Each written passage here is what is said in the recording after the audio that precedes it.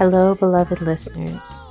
This is Octavia's Parables, the podcast, and we are reading Wild Seed, and this is actually the final episode of our Wild Seed exploration. We've been reading Octavia chapter by chapter, and my name is Adrienne Marie Brown, and my co-host... I'm Toshi Regan. I love you, Toshi. I can't believe that we keep getting to take this journey together. I'm so happy about this journey I'm having with you. So, do you have any announcements? Yeah, I guess the announcements is like 3 seasons with you is awesome. And and I'm so grateful. And the announcement is that now everyone can listen to 3 seasons of Octavia's Parables. Yeah. And they can get the transcripts. They can really deep and get in there until we come back again with season 4. And I'm wondering if you want to say what season 4 is going to be. Oh, yeah. So one thing I'm going to share with people, it's not quite an announcement, but just like maybe a state of things, which is my sweetheart is a first grade teacher, and we are in remote learning now, and our home is only so big. So there may be some sounds of first grade learning in the background of this episode. Right. And, just trust in that. That's the babies getting what they need. It's all good. And yeah, so I'm super excited about our next book. It's, I don't think, a big leap for people that this is what we're going to go to, but we're going to continue in this series, the Patternist series, and we're going to go to Mind of My Mind, which I think... Yeah, I feel like I've said this each season, but I'm like, I think it's my favorite. So Mind of My Mind is, I think, for organizers, it is the text, right? It's the text. It's really all about how you move from being a singular entity into a connected and capable network of humans. So, so please keep reading with us. Please keep coming with us along this journey of Octavia E. Butler's genius work. And absolutely, let's get into this chapter 14. A lot happens. Let's get here. Oh my goodness. Well, if you all have been listening along, you know that Doro invited Anyanwu into his being. They were in a good love space, and he really opened up and wanted to share something with her. And so she trusted. At first it was very scary, but she trusted to go into the Doro universe. And once she was there, she discovered all kinds of journeying and things, and it was expansive. But at some point, she had decided he was actually trying to kill her. And when she decided that, she was like, you know what? This is okay with me because I'm really tired. So we enter into 14, where actually he was not trying to kill her. He really was trying to share a part of himself with her. And he's done this before. He's done this, of course, in a very Doro way, which is when some of his children have just transitioned, he's tried to do this because they are in a weaker state. They're exhausted from transitioning. They haven't quite arrived to whoever they're going to be. And then Doro is like, that's the perfect time to like take them someplace that they will never experience anywhere else in the entire life, no matter who they become. There is only one Doro. And then he decides, you know what, let me take them someplace like this. And so he has done this, and Anyanwu comes out of it and realizes that, she is alive and that he was not trying to kill her. And then there's just this one thing where Doro is thinking about the kinds of people who will come to Anyanwu as they continue their relationship of, creating the Doro world of people. And he thinks she is going to be getting more Josephs and Laels. And that's pretty horrific. But when she wakes up, he kisses her, and they get to bask in the energy of what they just experienced together. And of course, she has a lot of questions for him. And the big answer to a lot of the questions is that fear makes it worse. Mm-hmm. So that if you're going to go into the journey, the less afraid you are, the easier it is to have it, and the less risk of you doing something that would challenge him to, kill you. Mm. So Doro is on high. He is in this amazing body. He has gotten Anyanwu to trust him and take her deep, deep, deep into who he is and experience these high levels of pleasure. And he's just like, we need to just do what Isaac said, which is like, let's just be together. Like, it's time. We need to do this. And they are very cute. And they're so cute. The kids are whispering about them. And, nobody is like, people aren't as afraid of him as they were. He just kind of becomes a regular guy, which probably never happens to him. He becomes a regular guy. He's just like Anyanwu's man. And every time he takes a little, trip, Anyanwu's like, bring this body back to me. Yeah. And he's like, I can't promise you anything. So he goes on a trip. He takes his white son, his older white son, who is from this family that he's had for 135 years. He just brought these white people over, and then he set them up in Virginia, and then he's had these kids, and this is one of his older sons. And they're moving around together, and every once in a while, his son has to rescue him. One time he was enslaved, and his son was like, "No, he's a prince." Like he makes up these stories. He's an African prince who is accidentally enslaved, and now he's been freed, and we are going to return him home. And Doro plays the part. So that's how even Doro is getting around in this wretched world of slavery. And Doro has this woman named Susan, and Susan has a child by him. And also EA was her son Stephen's last lover. And she has Stephen's child. And so Doro's the woman Susan and EA's child are being born very close together. Anyanwu, she delivers EA's child, and EA can't produce milk, so Anyanwu is feeding the baby. And Susan is like not going to have any interest in taking care of a baby. Eventually, Anyanwu finds like a home for Susan's babies. And Susan's like a cool person, yes. Like very strong and very like, awesome. And, Anyanwu cares about people. So she finds the jobs that people want to do that make them happy. And for Susan, it's to work in the field. And, Doro, it just thinks like Anyanwu has weak people. They're weak and they're sensitive, but that's the way he looks at care, that it's not, that it's in consideration. But they're still in the swoon of their love, and they have this amazing night where, Doro is like, I want some of this milk. Like, let me try it. Yep. And she's like, all right, you want it, you got it. And she gives him some milk, and they wake up the next day, and Doro is trembling because he has kept this body as long as he possibly can. And he wakes up and he goes out and he takes Susan.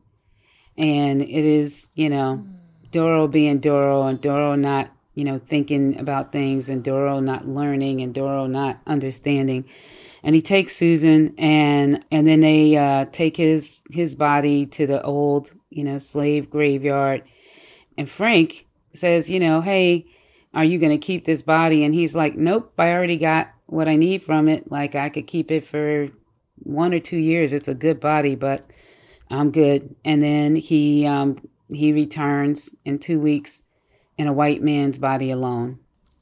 And Anyanwu is like, in that 2 weeks of time, you can just imagine that she went through the whole spectrum of what the fuck. Like, there is nothing she can give this man that he can actually learn and absorb, like what she has been trying to teach him now for, so many years. Mm-hmm.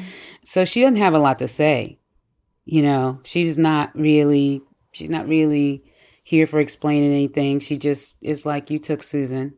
Mm-hmm. And he doesn't have a lot to say. And she's called for her daughter and her son-in-law.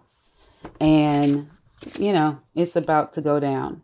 Yep. And the little one, Helen, tries to explain to him, like, what he's done. She's furious.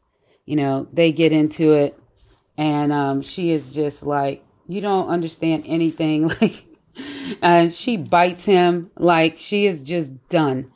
Leah comes, people are like, they're getting ready, and she is leaving. It's trying to be explained to him because, like, she's hooking everybody up. She's not going to just one day leave and leave them. So she's like making the arrangements that need to be made. And Doro is just does not understand. Like, he's like, she's going to the sea. And she's like, no, Doro, this is Helen. No, Doro, not to the sea. Someday she would have to come out of the sea, and then you would find her again, and she would have to watch you kill her friends and kill her friends, kill your own friends. And he's like, what are you talking about? Yeah. And he grabs her by the arm, and then she bites him. Yes. And the pain makes Doro release her, and she could not know how dangerous it was for her to cause him sudden and unexpected pain. Had she done it just before he killed Susan, he would have taken her helplessly. But now, having fed, he has more control. So it's a lot. This is like, where I call it the journey to try to keep Anyanwu from leaving, and everybody is working on this, like all of the people. There's like a weird feeling. There's this,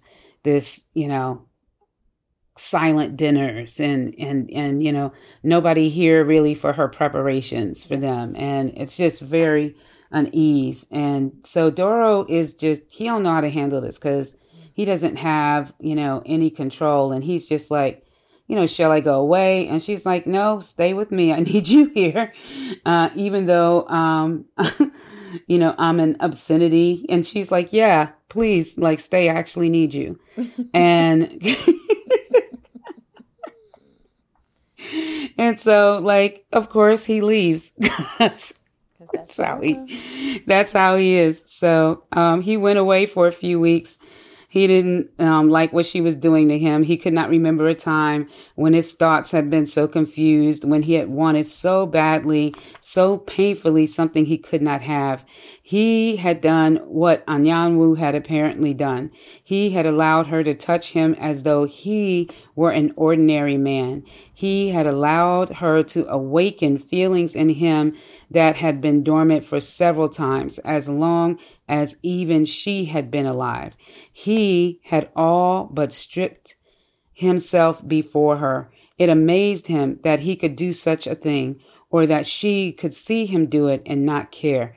She of all people. So he leaves and he goes and sees, one of the women he has. He takes a body of, a free black man that was horrible to his slaves, and he takes another body of another free black and one who could have been a light-skinned brother to the one Anyanwu had liked. Compact, handsome, red-brown. Perhaps she would reject it because it was too like the other one without being the other one. We don't know, but he's trying everything. So he returns and she takes his hand and she leads him to the house, and Julian gives her, and this is one of her sons, Julian gives Doro a long, frightened, pleading look. Like, people are just like, dude, come on, man, like, get it together. She is not playing with us. And to the point where he's following her around while she's doing everything, and like, wait, why are you doing this? And what's that about? And they, what's that for? And she's basically like, getting people ready, and she's pregnant, and he's petrified. Like, he knows the second this baby comes, like, that's it. And, forward moving ever, she finds a woman to nurse her baby, and she gave calm instructions to a frightened Leah. She considered Leah the strangest, the brightest of her white daughters, and the one most competent to succeed her. And Cain didn't want this. He felt very threatened, and he felt very frightened, and he felt all of his feelings that he feels. And he is like, Doro, do something. Like, it's like, dude, come on, isn't there anything? And they're trying to like, see, is this real? And Leah, who is the one that can, feel the feelings after the places you have been. Yes. And really, really good with Ghost. But Leah held her hands in front of her and looked down at him, and she opened and closed the fingers as though to grasp something, but she held only air. She gestured sometimes when receiving or remembering images and impressions no one else could see. In ordinary society, people would certainly have thought her to be demented. But she's like, that's what I can feel. So she's just basically grasping the air. Yep. She's like, that's what I can feel. If I sit where she's sat, or even more, if I handle something she's worn, it's a reaching and grasping. Then her hands are empty. There's nothing. She's tired. She is very tired. So this is how it goes on and on until Doro is like, I wrote at the top of the page, Doro's last try. And so now he is in the begging universe, He's like, not, tell me again. And she's just like, why are you doing this? She's like, I've tried to tell you. He's like, tell me again, tell me again, tell me again. And she's like, I've told you. And she's in that, I don't know, when you have a fight with somebody and, when fights are really loud and like full of adrenaline and they just, explosive, and then they kind of like, wear out. Like, I might prefer those fights to the calm, quiet, slow talking. Yes. This is not going to blow over fight. Like that fight, the calm, like you almost have no answer for that because the other person is like, I don't know if you got a question about that, but tone of voice, breathing, the whole just clarity of where you are. She says so softly, I've told you that even when I hated you, I believed in you and what you were trying to do. I believed that we should have people more like ourselves, that we should not be alone. You had much less trouble with me than you could have because I believed that. I learned to turn my head and ignore the things you did to people. But Doro, I could not ignore everything. You kill your best servants, people who obey you even when it means suffering for them. Killing gives you too much pleasure, far too much. And he's in this, you know what I am, and it's just not meaning anything. She's like, the human part of you is dying, Doro. And if you remember, Isaac said to her as a way to keep her connected to Doro that he would be losing his human part and he needed her to help balance it so that he wouldn't even get to be worse than he is. And she goes on to say that someone will find a way to rid the world of you. And he's like, how? The best people, the ones with the greatest potential power belong to me. I've been collecting them and protecting them, breeding them for nearly 4 millennia, while ordinary people poisoned, tortured, hanged, or burned any that I missed. And she's just like, you're not everything. Yeah. She's like, for 3 centuries, you missed me. It doesn't matter. I cannot say what will happen, but like Isaac, I'm glad I won't live to see it. And she is ready. She's ready to go. And he's a hot mess. He's shaking. His legs are weak. He's physically unable to contain the urgency of the moment. He's spent like all of his logic. He doesn't have anything else. Yeah. And Anyanwu's pulled back the blanket and the sheet and lay down. He knew suddenly that she would die now, right in front of him. She would lie there and shut herself off. And then he is just like Anyanwu. He's on the bed with her. He's pulling her up again. Please, he said, not hearing himself any longer. Please, Anyanwu, listen. She was still alive. Listen to me. There isn't anything I wouldn't give to be able to lie down beside you and die when you die. You can't know how I've longed. He swallowed. Sun woman, please don't leave me. His voice caught and broke, and he wept.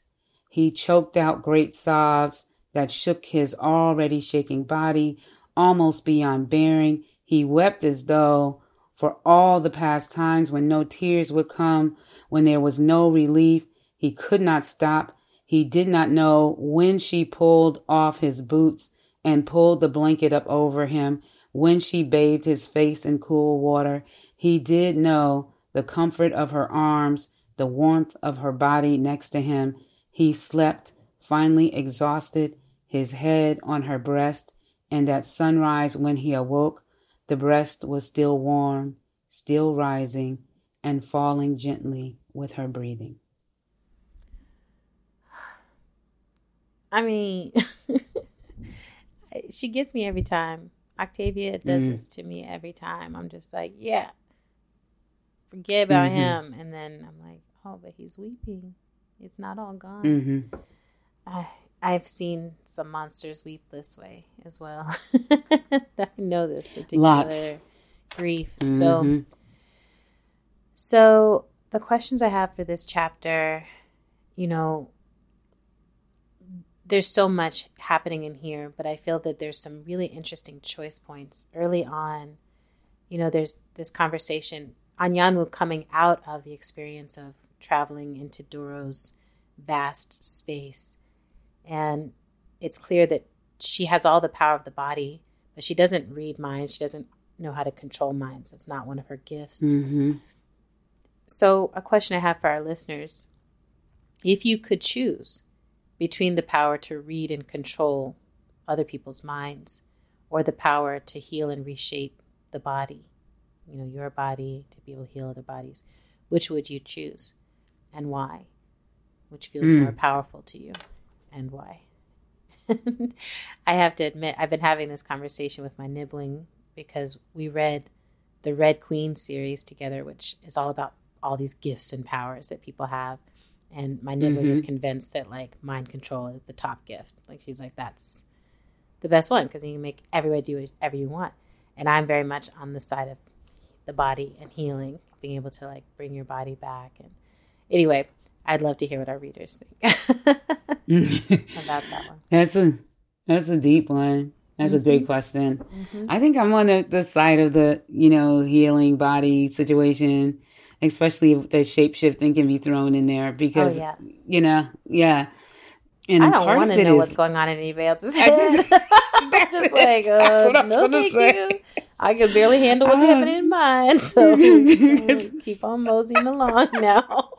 This is the reason why. And then, then you know, you don't get to have life because once you start controlling minds, like that needs to be your job. Like that's your job. You know, that's what I think of as like what liars are doing. You know, it's like you're distorting the truth somehow. You're distorting the truth of someone else's thinking. And anyway, but no judgment. That's your thing. Yes. Yeah, so sit with that one. And then, so they start to land in this relationship. There's this tenderness there, this love that feels present. And it's brief. But, you know, it's like he's just another one of her lovers. Would you describe the relationship that they briefly land in as respectful, as free, as a desirable connection, right? Like, is there something, you know, like, are you buying it, basically? As you're reading that section, like, oh, okay, something's happening here. And similarly, the transgressive as erotic is very present with these two. You know, it's very much like we are covering all the territory. And in this one, it's the breastfeeding, but there's been switching genders back and forth. There's the continuous transgression of all the bodies that he comes to her in, that she makes love to. And I guess a question I have for the readers is, does their erotic relationship awaken anything in you? Does it feel familiar or very, very foreign? Are there transgressive acts that you do or do not give yourself permission to indulge in? And do they tie to intimacy and love? Or is it something that you do outside of that space? I find it very fascinating here that it's like the more in love they are, the more transgressive they become together. So yeah, just want to hear that reflection for our listeners. And I always find the tension and the energy between them very, very sensual, even though there's so much, and maybe because there's so much thick emotion around it, you know, that's like the transgressions are happening outside the bedroom much more than even inside, I also love, I didn't mention it before, but the part where she takes this journey, into the Doro world, but then she starts to be like, I want to go into the Doro world. Exactly. Like she actually, and I just think about it as like, oh, it must be like when she's like, I want to be a dolphin. Like I want to be that it's like, where else is she going to have this kind of experience? Exactly. There's something that is pleasurable. There's so much. It's like an overwhelming, all-consuming pleasure. And, I definitely know that feeling. I mean, like, I laugh with my sweetheart now because there's times where I'm just like, I just want to, like, literally be in you and you be in, like, I want to merge completely into one body, mind, spirit, heart for a moment. Mm-hmm. And, we laugh about it because we're trying to squeeze each other even, we're like, can I squeeze you harder? Like, how can I get in there? And I feel like I've had that experience with her spiritually as well, and with people that I'm close to spiritually, where it's like, oh, let's feel our oneness, but the danger of that for someone like Doro and for someone like Anyanwu, where it's like their immortality is in their uniqueness. And right. Like, it's literally like to come together, one of us has to die in some way or to give up fundamentally who we are. And that leads into my next question, so Anyanwu is in this deep depression because she's like, you are an obscenity. You are like this person that I love, and you continuously kill those who serve you, those who love you, those who care for you. And the only thing I can think of is I've got to go. I've got to commit suicide. And so first, do you understand her depression here? Do you understand that this seems to be her only option? Do you understand the exhaustion that she's feeling? And do you see another way? Like, as you're reading it in that moment, do you see another way where she can actually stay in her dignity or even in her love, and he can be who he is? Or is it that, no, fundamentally it's if he is who he is, she cannot stay, So just, I always reach this point of the story and I'm like, there's got to be some other way, like I can feel what everyone around her feels. There's got to be another way. There's got to be another way, And then I love what you said about this quietness. I'm the same way. I'm just like, if I'm quiet, Molly, you in danger, girl. Like that's when, the decision is made. I'm like, I'm not arguing. Like, that's right. The decision is made. So for you as our readers, just to reflect when you have given up or when you have made the final decision, how do you show that? How do those around you know that? Do you know that? Do you know how it feels when you're in that place?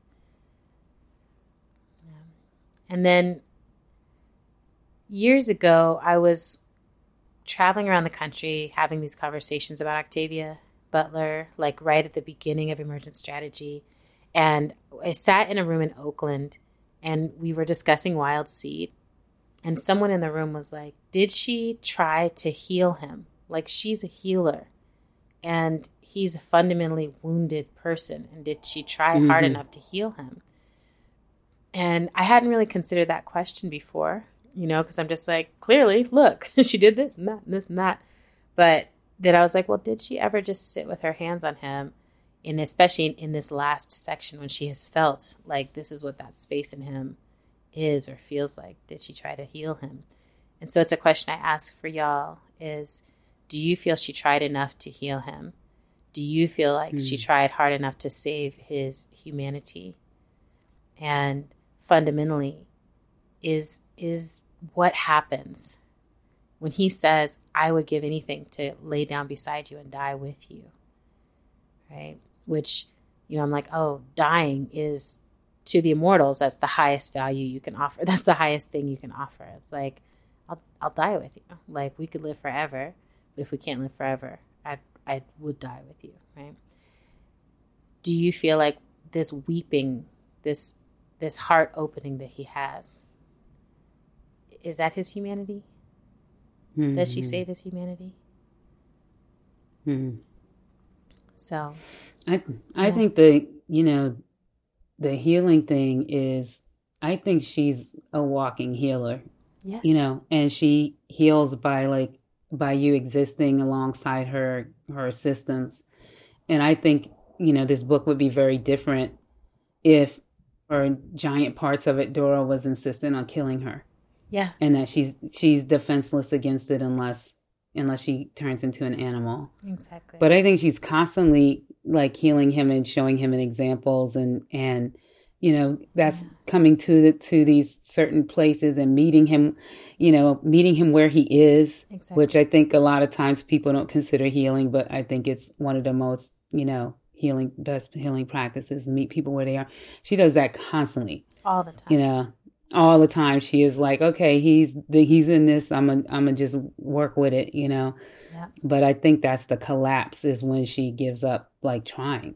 And I think that's what this book is about, is that she's like, I'm done. Like, I can't.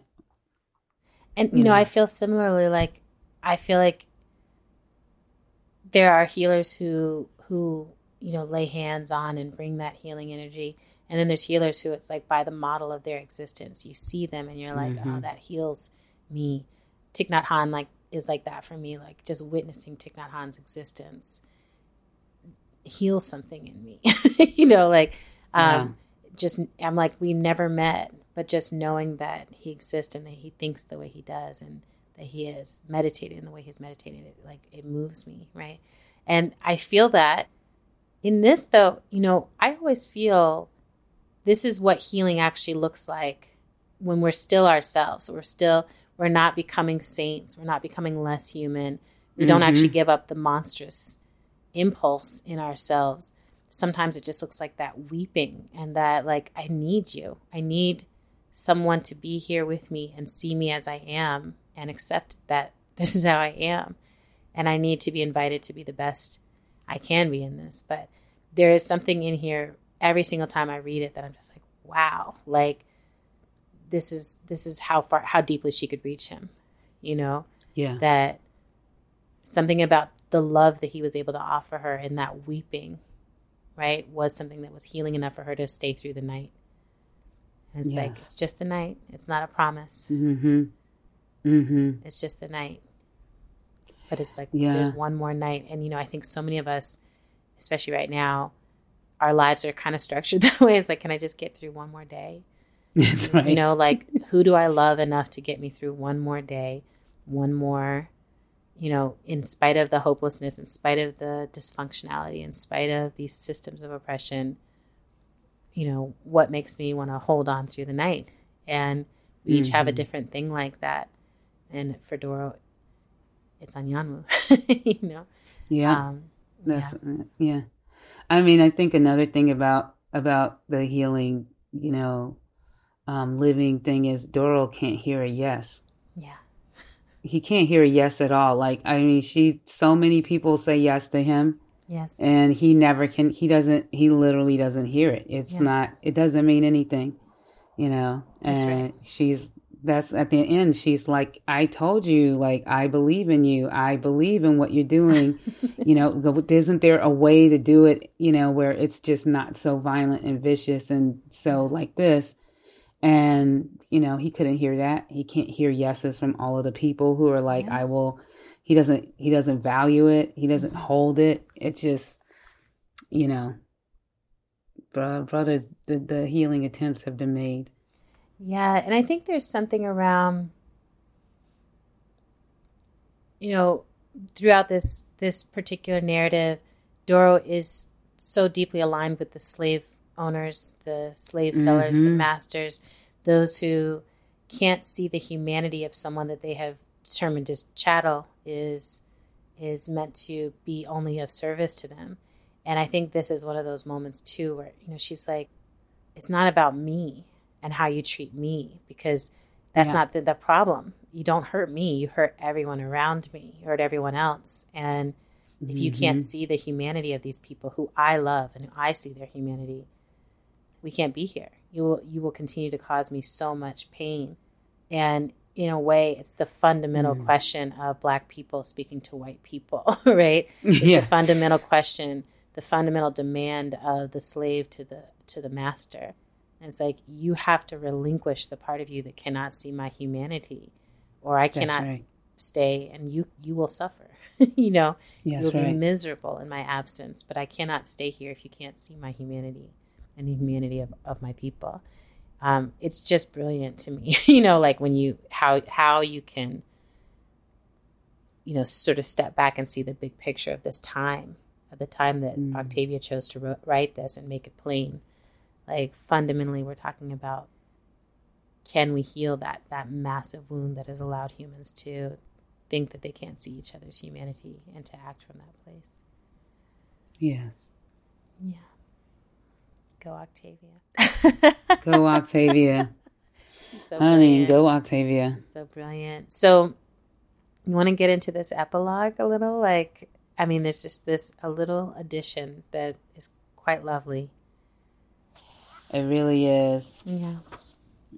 Well, I'm just going to click it down because it really is a couple of pages. Yep. But, they wake up the next morning breathing, and then there had to be changes. Yes. Dun, dun, dun.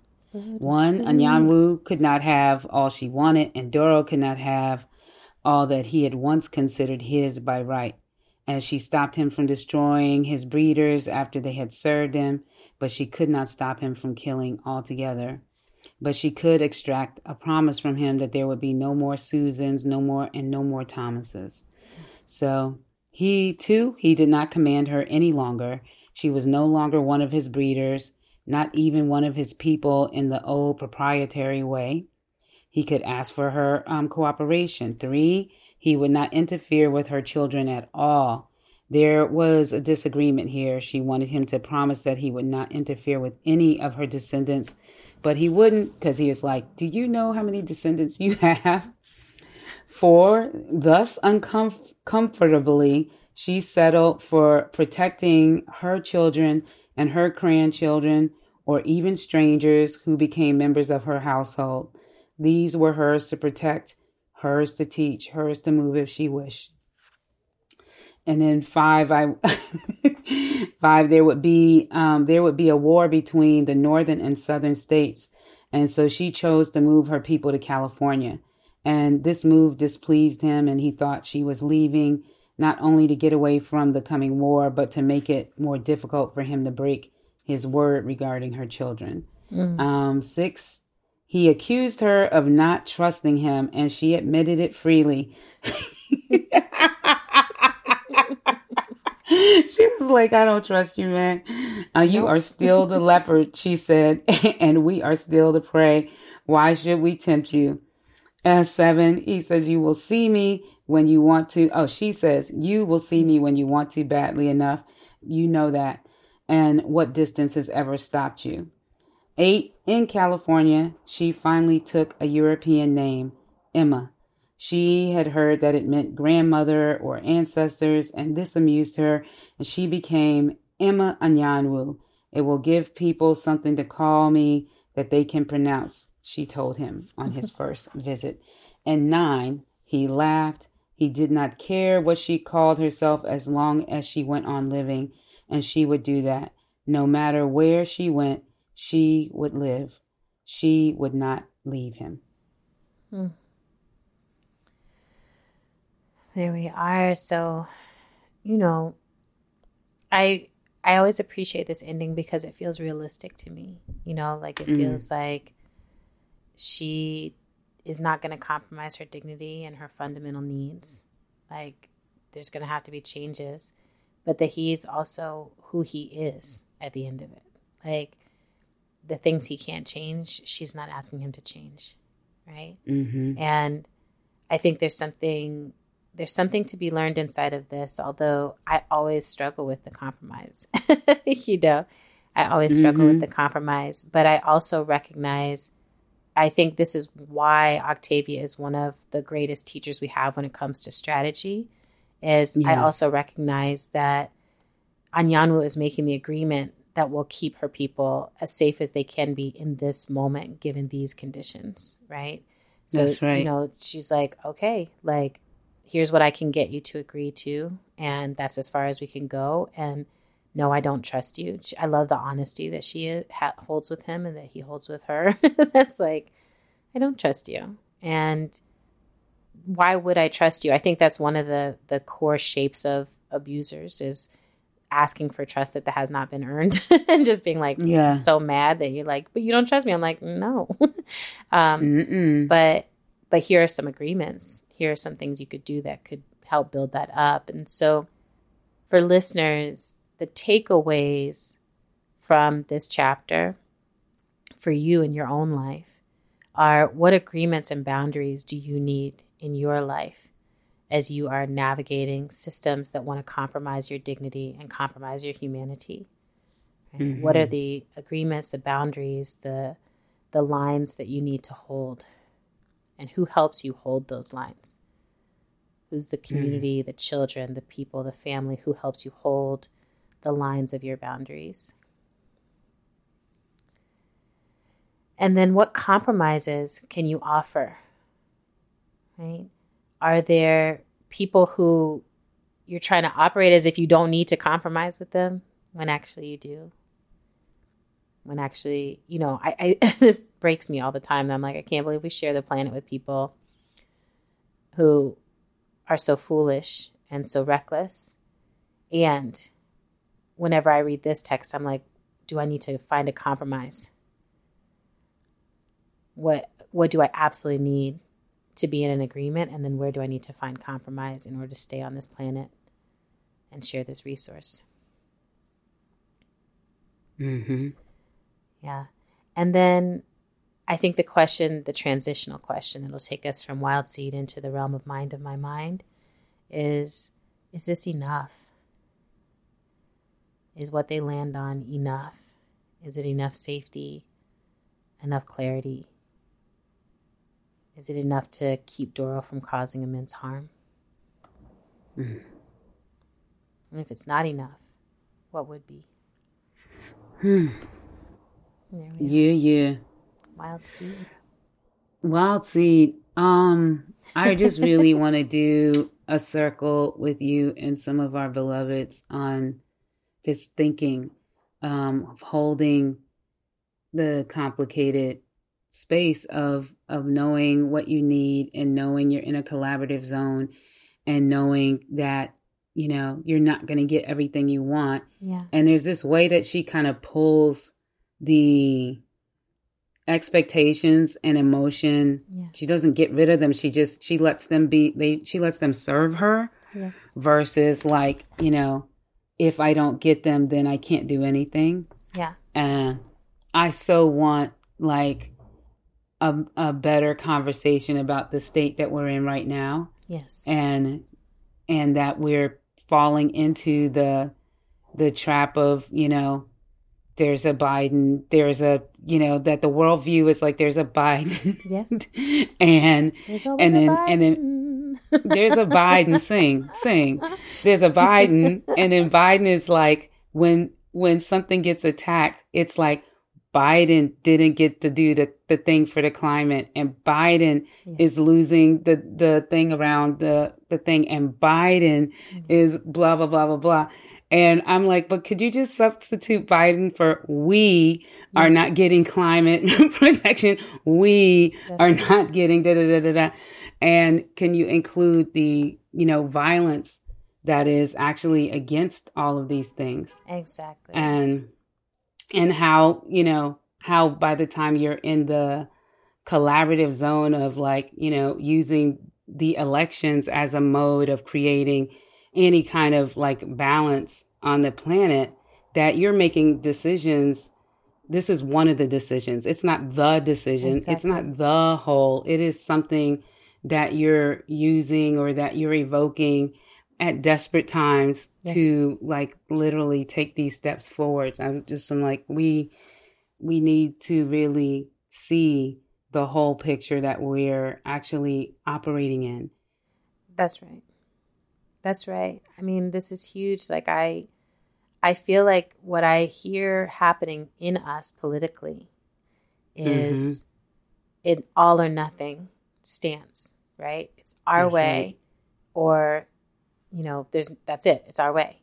But without necessarily doing the work it takes on an organizing level to hold that line, right? Where it's like, okay, we've done everything we can, and now here's the line being held. It's like, no, we just want the line to be held. We want you. We just want the line to be held. We just want the line to be held. And like, there are issues on which I think that is accurate, right? Like, I'm like, there are issues where I'm like, yeah, we have been fighting slavery long enough now that when we see it in prison form, it can be like, enough, and we have to be willing to participate in what the transitions look like. And I think a lot of times we are like, that's enough. And you who have created the problem also need to figure out how to make the solution happen, even though you don't know how, right? So part of what I'm always looking at is like, how do we who are practicing the solutions continue to allow ourselves to be available when people catch up to, oh shit, we need to do it this other way. And it's like, yes. Right. And guess what? We've been practicing that other way. We're ready. I think there was a Detroit organizer named General Baker, and he said that he's like, we're always talking about how do we get the people here? How do we get the people here? And he's like, what are you going to do when they show up? And that question, feels very relevant here. Just like, okay, we have Doro, we have Anyanwu, and we have all these people that they have bred and created in this world, and they're here now. What are we going to do about these people? That's the, like, what are we going to do? They're here. And Anyanwu was like, oh, I can't hold an all or nothing stance. Even her trying to get people ready, she's like, they're going to probably die, they'll live or they'll die. And without me, like, that's what's going to happen. And just to know that, it's like, oh, that's not the solution, So how do I find the compromise that allows me to stand in my dignity?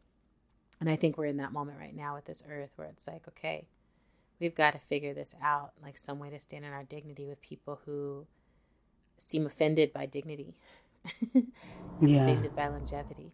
So, Wild Seed is, I think, good medicine for that work. Very good medicine. Yeah. It's Thank beautiful. you, Octavia. Thank you, Octavia.